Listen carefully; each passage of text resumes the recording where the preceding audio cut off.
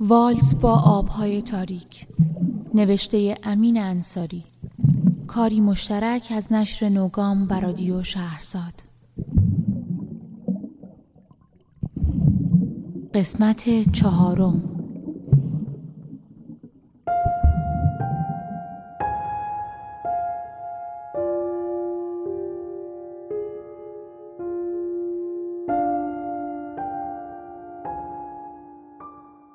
ربع ساعتی بود که توی تاریکی منتظر بودیم. کمترین صدایی از کسی نمیشنیدی. راننده حتی نشانمان داده بود که چطور دستمان را روی دهانمان فشار بدهیم اگر عطسه‌ای ناخواسته سر رسید. راه زیادی نمانده بود. همه مصمم بودند این خان را هم از سر بگذرانند. خانم ساحلی چند لحظه قبل از اینکه بایستیم گریه‌اش گرفته بود از شدت فشاری که بهش وارد میشد. راننده هم برگشته بود و چیزی گفته بود که هیچ کداممان نفهمیدیم. اما به هر حال خانم ساحلی را ساکت کرده بود. چیزی درونم می جوشید. دهانم را اگر باز می کردم شاید چیزی مذاب فواره می کرد. تنها نکته مثبتی که به نظرم می رسید این بود که درد دندانم ساکت شده بود. لابد باز به خاطر حساسیت اوضاع. تمام حواسم را داده بودم به انتهای کوچه‌ای که توش بودیم. قبل از اینکه بپیچیم باقی ونها را دیدیم که هر کدامشان پیچیدن توی کوچه هایی که آرام از جلویشان گذشته بودیم. خوب کارشان را بلد بودند. معلوم بود 100 بار تا به حال این راه را رفتند و برگشتند. سفیدی چشم سلیم نظرم را به خودش جلب کرد. لبهاش می جنبید. زانوهایش را محکم کشیده بود توی سینه‌اش و انگار که دعا بخواند مدام به جلو و عقب در نوسان بود. نمیشد حرفی بزنیم. توی آن تاریکی هم چیز زیادی از صورتش پیدا نبود. با خودم گفتم نیم ساعت دیگر خلاصیم. می نشینیم سیر تا پیاز چیزی را که از سرمان گذشته از نو برای هم تعریف می کنیم. دندان روی جگر بگذار داوود، دندان روی جگر بگذار.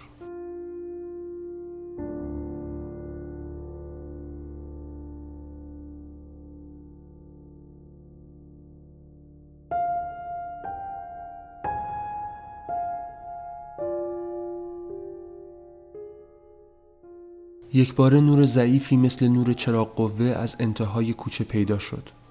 طرف چراغ را چند بار بالای سرش تکان داد. ثانیه‌ای نگذشته راننده استارت زد و به آرامی کوچه را طی کرد تا دوباره برگشتیم توی خیابان اصلی. هیچ کس در آن ساعت آنجا نبود. صدای محوی از همهمه‌ای نامفهوم به گوش می رسید. راننده دوباره پیچید. حالا توی کوچه‌ای باریک بودیم. 7-8 درخت پراکنده مثل اشباحی سرگردان اطرافمان را گرفته بودند. باقی زمین خالی بود انگار. 50 متری که رفتیم راننده ایستاد. رو کرد به ما و نگاهی انداخت. نیمروخش در پس زمینه آسمانی که حالا کمی روشن‌تر بود حس نامعلومی در من ایجاد می‌کرد. کمی شادی، کمی غم، کمی ترس و بیشتر از هر چیز هیجان را می‌توانستم در خودم حس کنم. کسی چیزی نمی‌گفت اما معلوم بود دیگران هم وضع بهتری ندارند. نفس‌ها در سینه حبس بود. دوباره سایه‌ای پیدا شد و علامتی داد.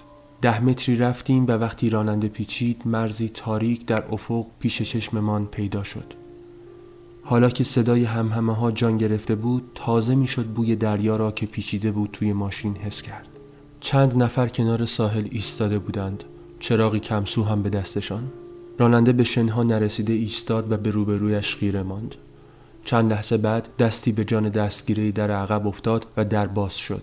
نگاه راننده را دیدم که به آینه جلو زل زده بود و پشت سرش را میپایید. 2 نفر بودند. یکیشان با چراغ قوه نور انداخت توی ماشین و گفت یکی یکی میایم پایین.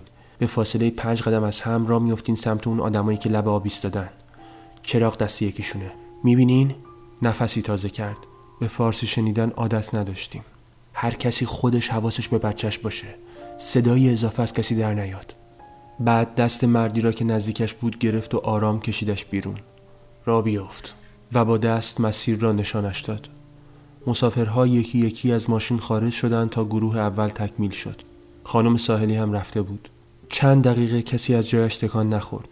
انگار منتظر علامت بودند. صدای ورد خواندن سلیم دوباره بالا گرفته بود. خودم هم کم نمانده بود پس بیفتم از هیجان. فکر این که سر و کله پلیس پیدا شود داشت دیوانه‌ام می‌کرد. نمی‌شد همه‌شان را خریده باشند. کافی بود یک جای کار ایراد پیدا کند تا همه چیز خراب شود. یک گروه دیگر را هم فرستادند. طرف دوباره نور انداخت توی ماشین، به یکی اشاره کرد و ازش خواست برود بیرون. فکر کنم همان مردک بود که مدام غر میزد. چیزی نگفته سلیم زیر لب گفت خودش است. رفت بیرون و بعد از آن که 2 نفر دیگر هم رفتند من ماندم و سلیم و پیرمرد کناریم که تمام راه را تخت خوابیده بود. معلوم نبود بی کس و کار آنجا چه می کرد. مرد اول به سلیم اشاره کرد. سلیم بیچاره نفس نفس می زد. منم دارم میام داداش، دارم پشت سرت میام. سلیم دست گذاشت روی بازوم، نیمخیز شد و رفت. به محض اینکه پرید پایین رو کرد به مرد چراغ به دست. داداش امنه؟ مرد هم فوراً زد روی شانه‌اش و آرام گفت امنه، خیال تخت. من هم به فاصله چند قدمی افتادم پشت سر سلیم. نمی‌دویدیم اما سرعتمان هم کم نبود. بادی بلند شد. دریا میزد به صورتم که برگرد داوود، هیچ جا خانه نمی‌شود. می‌خواستم برگردم، حتی قلبم ایستاده بود و پاهام برای خودشان می‌رفتند. تصویر مادر، پدر، کوچه، پرویز همه گرد سرم می‌چرخیدند. حتی چند بار اراده کردم بایستم، نشد. صدای دریا آمد، برگرد داوود، برگرد. نمیشد. دیگر رسیده بودم و پاهام خیس بودند از آب دریا. آنقدر بی هوا از ساحل گذشتم که یادم رفت کفشم را در بیاورم.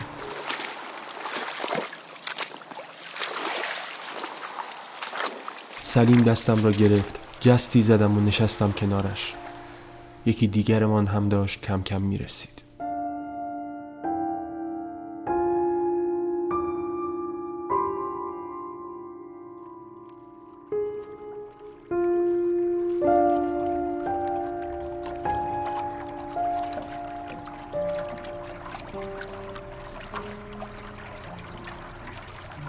به خودم که آمدم دیدم روی تخت پاره‌ای نشستم که موتوری روش سوار کردند. روشنش نکرده بودند. 2-3 نفر را از دور دیدم که جلوی ماشین ایستاده بودند و بحث می‌کردند. شاید سر قیمت. هنوز راه نیفتاده بودیم که چراغ ون روشن شد و پیچید که برود. ما آخرین قایقی بودیم که قرار بود به کشتی رویاها برویم. 4 نفر از اندونزیایی‌ها آن به اصطلاح قایق را توی آب هل می‌دادند. نمیخواستند پیش از موعد کسی صدای موتور قایق را بشنود. بی نفس در تلاطم امواج بالا و پایین می رفتیم. جهان آن سوی آب همین حالا هم برایم غریبه بود. چراغ‌های کمسویی که توی تاریکی به چشم می‌خوردند شبیه ستاره‌هایی بودند در فضا. آسمان هنوز تاریک بود، اما رگه‌هایی از نور از گوشه و کنارش سر می‌زدند. کشتی رویاها شبحی بود منتظر 200 متری آن سوتر. می توانستم سوسوی چند چراغ کوچک را روش ببینم. سلیم چیزی نمی گفت. عجیب بود. فکر می کردم به محض اینکه روی قایق بنشینیم شروع می کند به وراجی و آسمان ریسمان بافتن، اما حالا رویش به سویی بود که من نمی توانستم تمام صورتش را ببینم. توی خودش گیر کرده بود، مثل من. قایق بد جوری تکان می خورد. احساس می کردم هر لحظه است که از هم متلاشی شود. دیدم آن مردها که حالا تا گردن توی آب بودند رهایمان کردند و شناکنان راه ساحل را در پیش گرفتند. قایقران موتور را روشن کرد. تکانها چند برابر شد. چسبیده بودم به تکه چوبی که افقی از پشت پاهام می‌گذشت.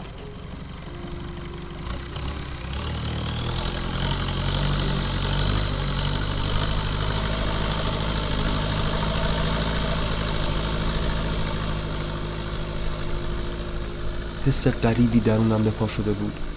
به کشتی زل زده بودم و هر ثانیه که می‌گذشت هر چقدر که نزدیکتر می‌شدیم کوچکتر می‌شد. آنقدر کوچک و کوچک شد تا عاقبت وقتی یکی طنابی انداخت سمتمان دستمان آمد که عملاً داریم از قایقی به قایقی دیگر منتقل می‌شویم، حالا کمی بزرگتر. سایش حسابی از ریخت افتاده و درب و داغان بود. قایقران قایقمان را چسباند به بدنه به اصطلاح کشتی. دقیقه ای نشده یک نردبان چوبی بیقواره از بالای سرمان آویزان شد. قایقران گرفتش و پاهاش را گذاشت روی پله اول که مثلا خیالمان راحت باشد. اول به پیرمرد اشاره کرد و کمی هم حتی با زور کشیدش روی نردبان. نیمخیز شدم و رانش را گرفتم که نیفتد. یکی هم از بالا دستش را گرفته بود. این بالا هم البته آنقدرها بالا نبود. همش 1-2 متری بیشتر فاصله نداشتیم. حال غریبی داشتم. سلیم هنوز هم چیزی نمی گفت. همه لال شده بودند. انگار نه انگار که قرار بود یک کشتی درست و درمان منتظرمان باشد. آن همه پول را داده بودیم که این عتیقه گیرمان بیاید. فقط نگاه می کردیم تا نوبتمان شود.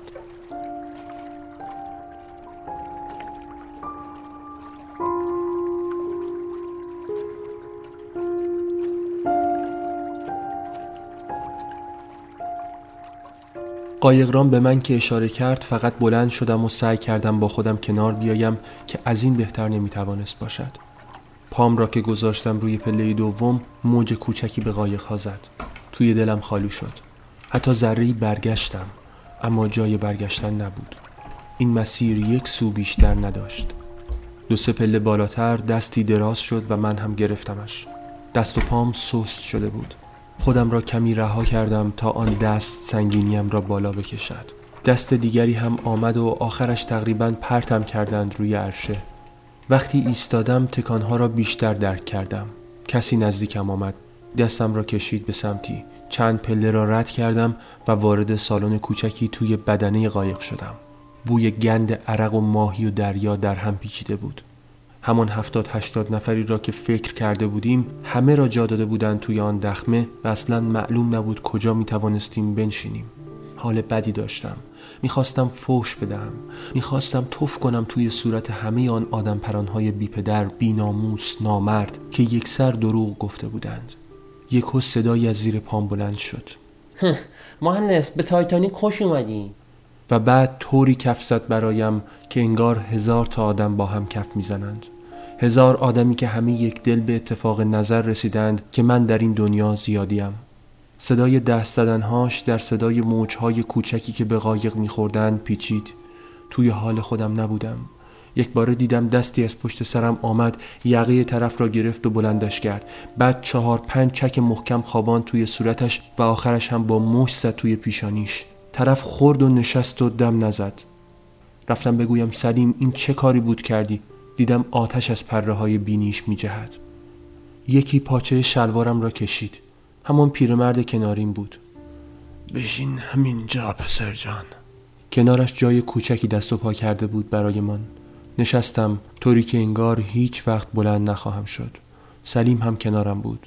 به هم تکیه داده بودیم و هر از چندی آه می کشیدیم. صدای موتور قایق بلند شد. انگار جهانی را به دوش می کشید.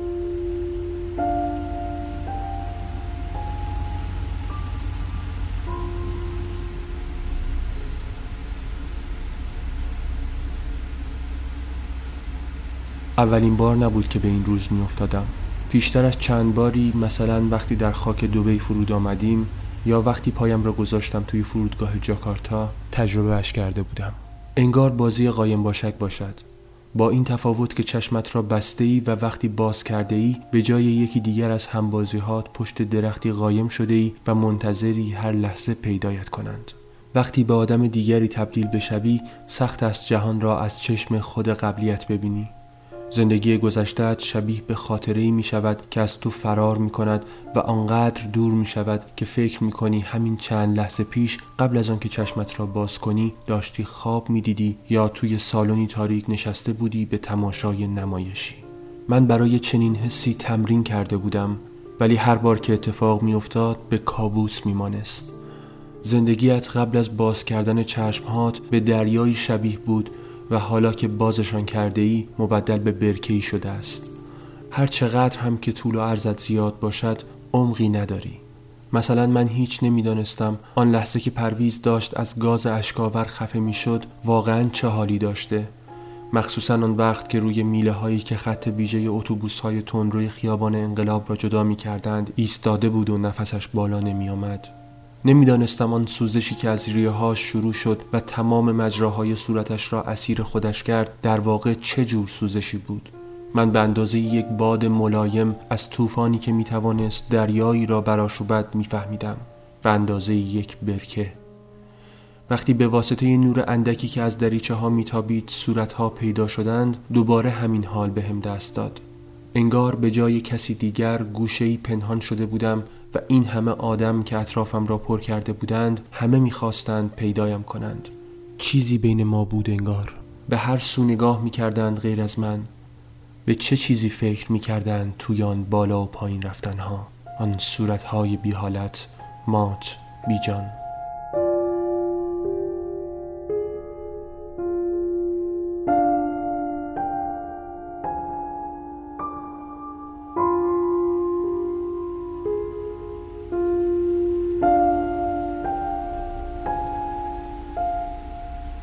صدای گریه بچه‌ای بلند شد.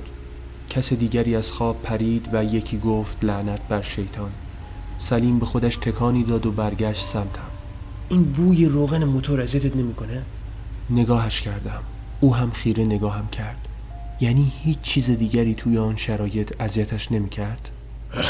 خفه شدم. خودش را کمی جابجا کرد و سرش را گذاشت روی زانوش. دیدم چند نفر ایستادند و پاهایشان را در جا تکان می‌دهند.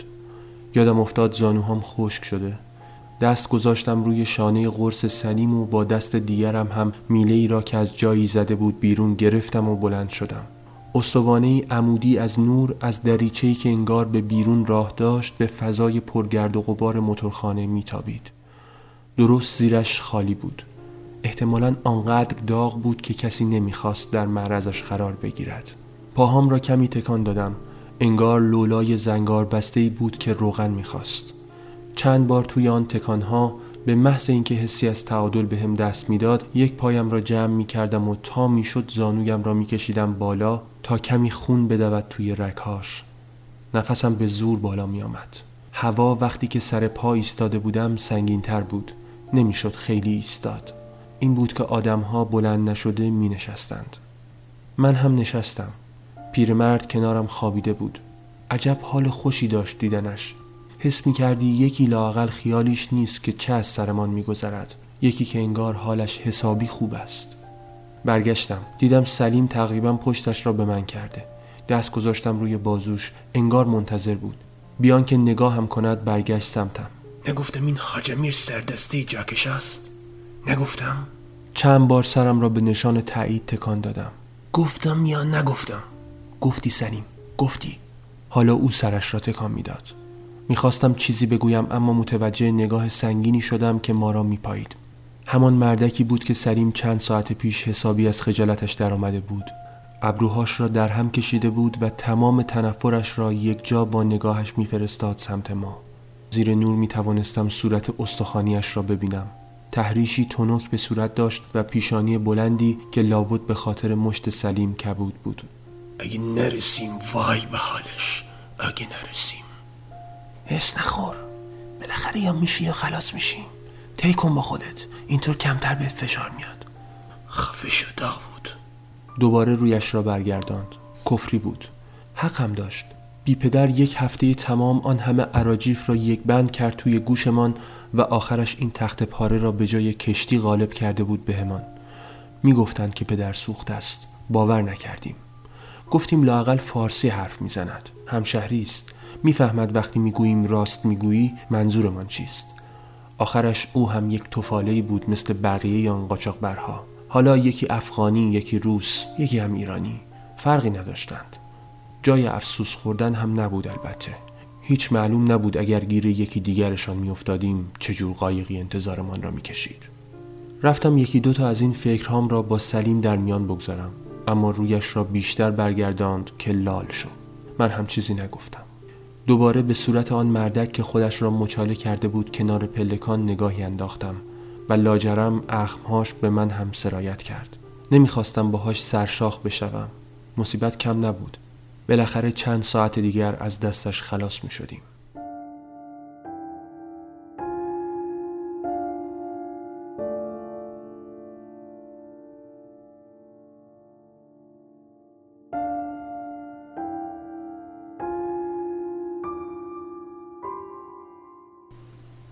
کم کم صدای آدم ها در می آمد. چند نفری تا همین جای کار بالا آورده بودند. یکی تنگش گرفته بود. 2 بچه شیرخوار گریه می کردند. زنی هم بلند بلند دعا می خواند. دنبال خانم ساحلی گشتم. پیدایش نکردم. او هم با ما بود توی آخرین ونی که به ساحل رسید. کمی این طرف و آن طرف چشم گرداندم اما نبود. از صدای پچ‌پچه هایی که هر از گاهی بالا می گرفت حد زدم اکثرشان باید ایرانی باشند. لهجه بعضیشان البته کمی عجیب و غریب بود اما چیزهایی میشد فهمید. مثلا یکیشان فکر میکرد بهتر است بپرد توی آب و شناکنان برگردد تا اینکه روی این تخت پاره بماند. پوزخندی زدم و برگشتم سمت سلیم. حرف مفت میزنه این یارو. عکس العملی نشان نداد. ثانیه‌ای نگذشته دریچه‌ای که پلکان با آن ختم میشد باز شد و حجمی از نور پخش شد توی تاریکی. چشمم را ناخودآگاه بستم. حتی با چشم بسته هم نور اذیتم میکرد. بعد پاهای لختی را دیدم که یکی دو پله پایین آمدند. یکی از ملوانها بود. خم شد و در پس زمینه آسمانی آبی سرش را به هر سو چرخاند. با دست به سلیم اشاره کرد که برود بالا. سلیم همه انرژی را که پشت سکوتش پنهان کرده بود جمع کرد و مثل فنری که باز می شود از جا پرید. حتی نزدیک بود به خاطر تکانها بیفتد، اما عاقبت خودش را جمع کرد. یک قدم بر نداشته طرف با انگلیسی دست و پا شکسته و هزار ایما و اشاره به همان فهماند که باید با کیفهایمان یکی یکی برویم بیرون. سلیم در جا خم شد و کیفش را از کنارم برداشت که برود. نگاهی هم به من انداخت، بیان که هیچ حسی توش باشد، انگار من اصلا آنجا نبودم. آن ملوان اندونزیایی عقبکی راه آمدهش را برگشت تا سلیم بتواند خارج شود. من هم بلند شدم که بروم. پیرمرد که بیدار شده بود دوباره ساق پاهایم را گرفت. جوان دستم را بگیر، نمیتونم بلند شم. به هزار زحمت و آه و ناله از جاش بلند شد و تکیه داد به دیواره قایق. با این حال و روز معلوم نبود میخواست به کجا برسد. راهش انداختم که جلوتر از من برود. به پلکان نرسیده بودم که دیدم آن مردک غرغرو عصبانی از جاش جست و با اهن و طلوپی پشت سر پیرمرد از پله ها بالا رفت. فقط نگاهش کردم تا برود. حالا نوبت من بود. وقتی نگاهم از دریچه میگذشت دوباره حال و هوای قایم باشک آمد سراغم. انگار از نو رفته بودم توی جلد یک آدم دیگر و مجبور بودم جهان دیگری را بفهمم. جهانی محدود به تخته های زیر پایم که قژقژ صدا می کردند و مرزی بی نهایت و ابدی که دو رنگ آبی را از هم جدا می کردند. صدا فقط صدای دریا بود، بو فقط بوی دریا بود و گرما بیداد می کرد. پا گذاشتم روی عرشه و سر سیاه آدم بعدی را دیدم که از تاریکی بیرون می آمد. بیان که از جایم تکان بخورم مبهوت به اطراف نگاه کردم. این رنگ ها، این بوها، این تخت روان زوار در رفته قرار بود لااقل 1.5 روز دیگر با ما باشند. هیچ چیز توی آبی ها پیدا نبود. نه لکه‌ای که جزیره‌ای باشد، نه قایقی که راهش را گم کرده باشد.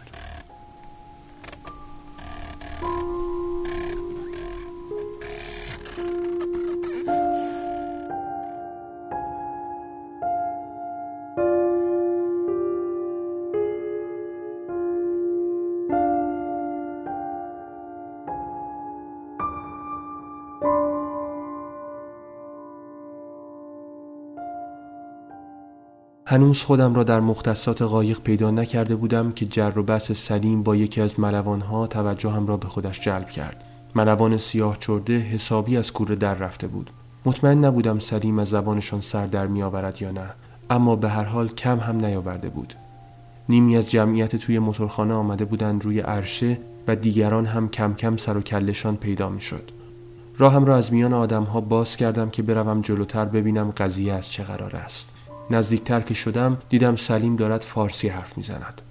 صداش را انداخته بود توی سرش و یک بند میگفت که قرار این نبوده. طرفش هم به اندونزیایی جوابش را میداد. خودم را بهش رساندم و بازوش را گرفتم.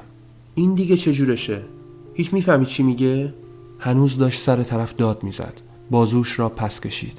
مادر قبه میگه کیفامونو باید بنازیم توی آب. کاغذ مغز نمیتونه همراهمون باشه. چشمم گرد شد.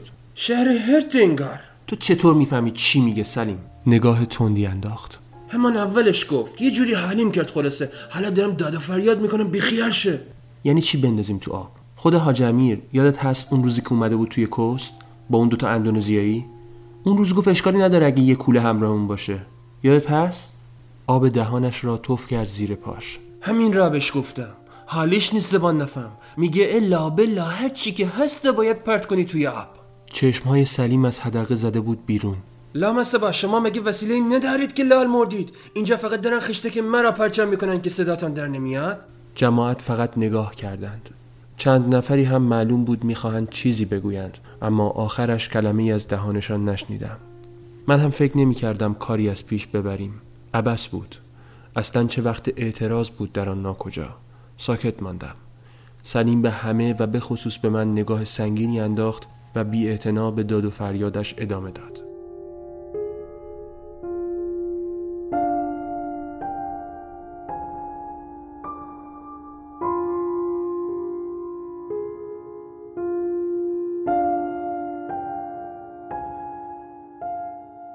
در نهایت حرص و جوش‌های سلیم و 2-3 نفری که بهش پیوستند فایده‌ای نداشت. آن ملوانی که کمی بعدتر فهمیدیم به اصطلاح کاپیتان است، تهدید کرد و به 1000 مکافات گفت که اگر 1 به 1 من این کار را نکنیم قایق را خاموش می‌کند یا برمیگرداند. معلوم بود چاره‌ای نیست. قرار شد خوراکی و دارو را نگه داریم و باقی را همراه کوله‌ها بریزیم توی آب. تمام پولی که همراه هم بود سرجم به $500 هم نمی رسید. البته قرار بود $2000 دیگر هم همراه هم باشد، اما حاج امیر گفته بود اگر قایق امن بخواهم باید بیشتر خرج کنم. مسئله سر جام بود، شوخی نداشت. پول را در جا فرستادم برایش. همان روز که آن 2 اندونزیایی آمده بودند کوست برای قرار و مدار آخر. باقی پول را چپانده بودم زیر جداره داخلی کفشم، لای پلاستیک که خیس هم نشود. 2 زانو نشستم لبه قایق. عین 80 نفرمان مشغول وارسی بند و بساطمان شده بودیم. چند بسته بیسکویت و شکلات و چند بسته قرص ضد تهوع و مسکن را چیده بودم جلوی پاهام. خوب شد از بگور همه مدارکم را لای کاغذ پاره‌های دیگری که داشتم پست کرده بودم ایران و الا حالا داشتم آنها را هم می‌ریختم توی دریا.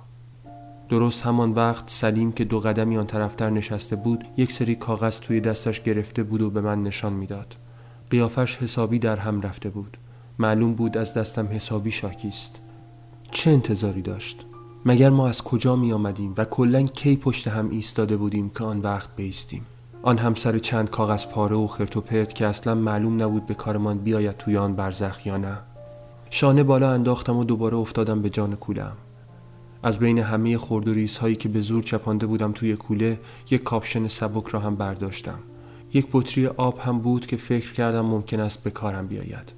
هرچه نگاه کردم چیز دیگری به نظرم مهم نیامد. با خودم گفتم آخر روی این تخت پاره چرا ممکن است به چیز دیگری نیاز پیدا کنم؟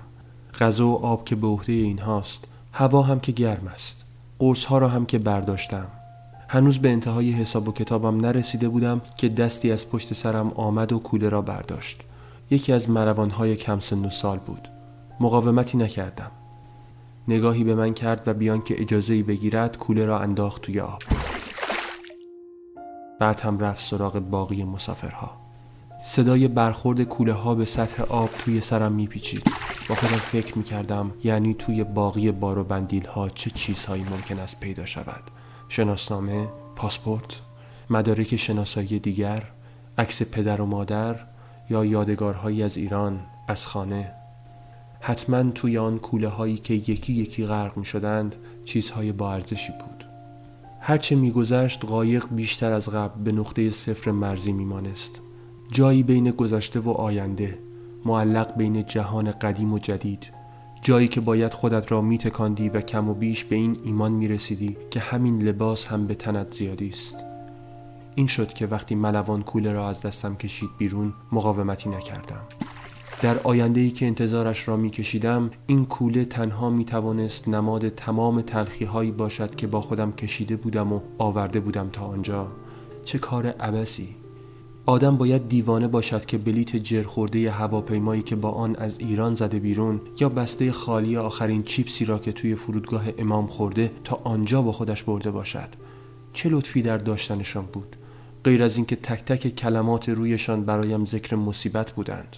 حالا همه آن خاطرات الکی و کاغذ پاره های وطنی زیر آب بودند و چند ساعت دیگر به خاطرات دریا می پیوستند.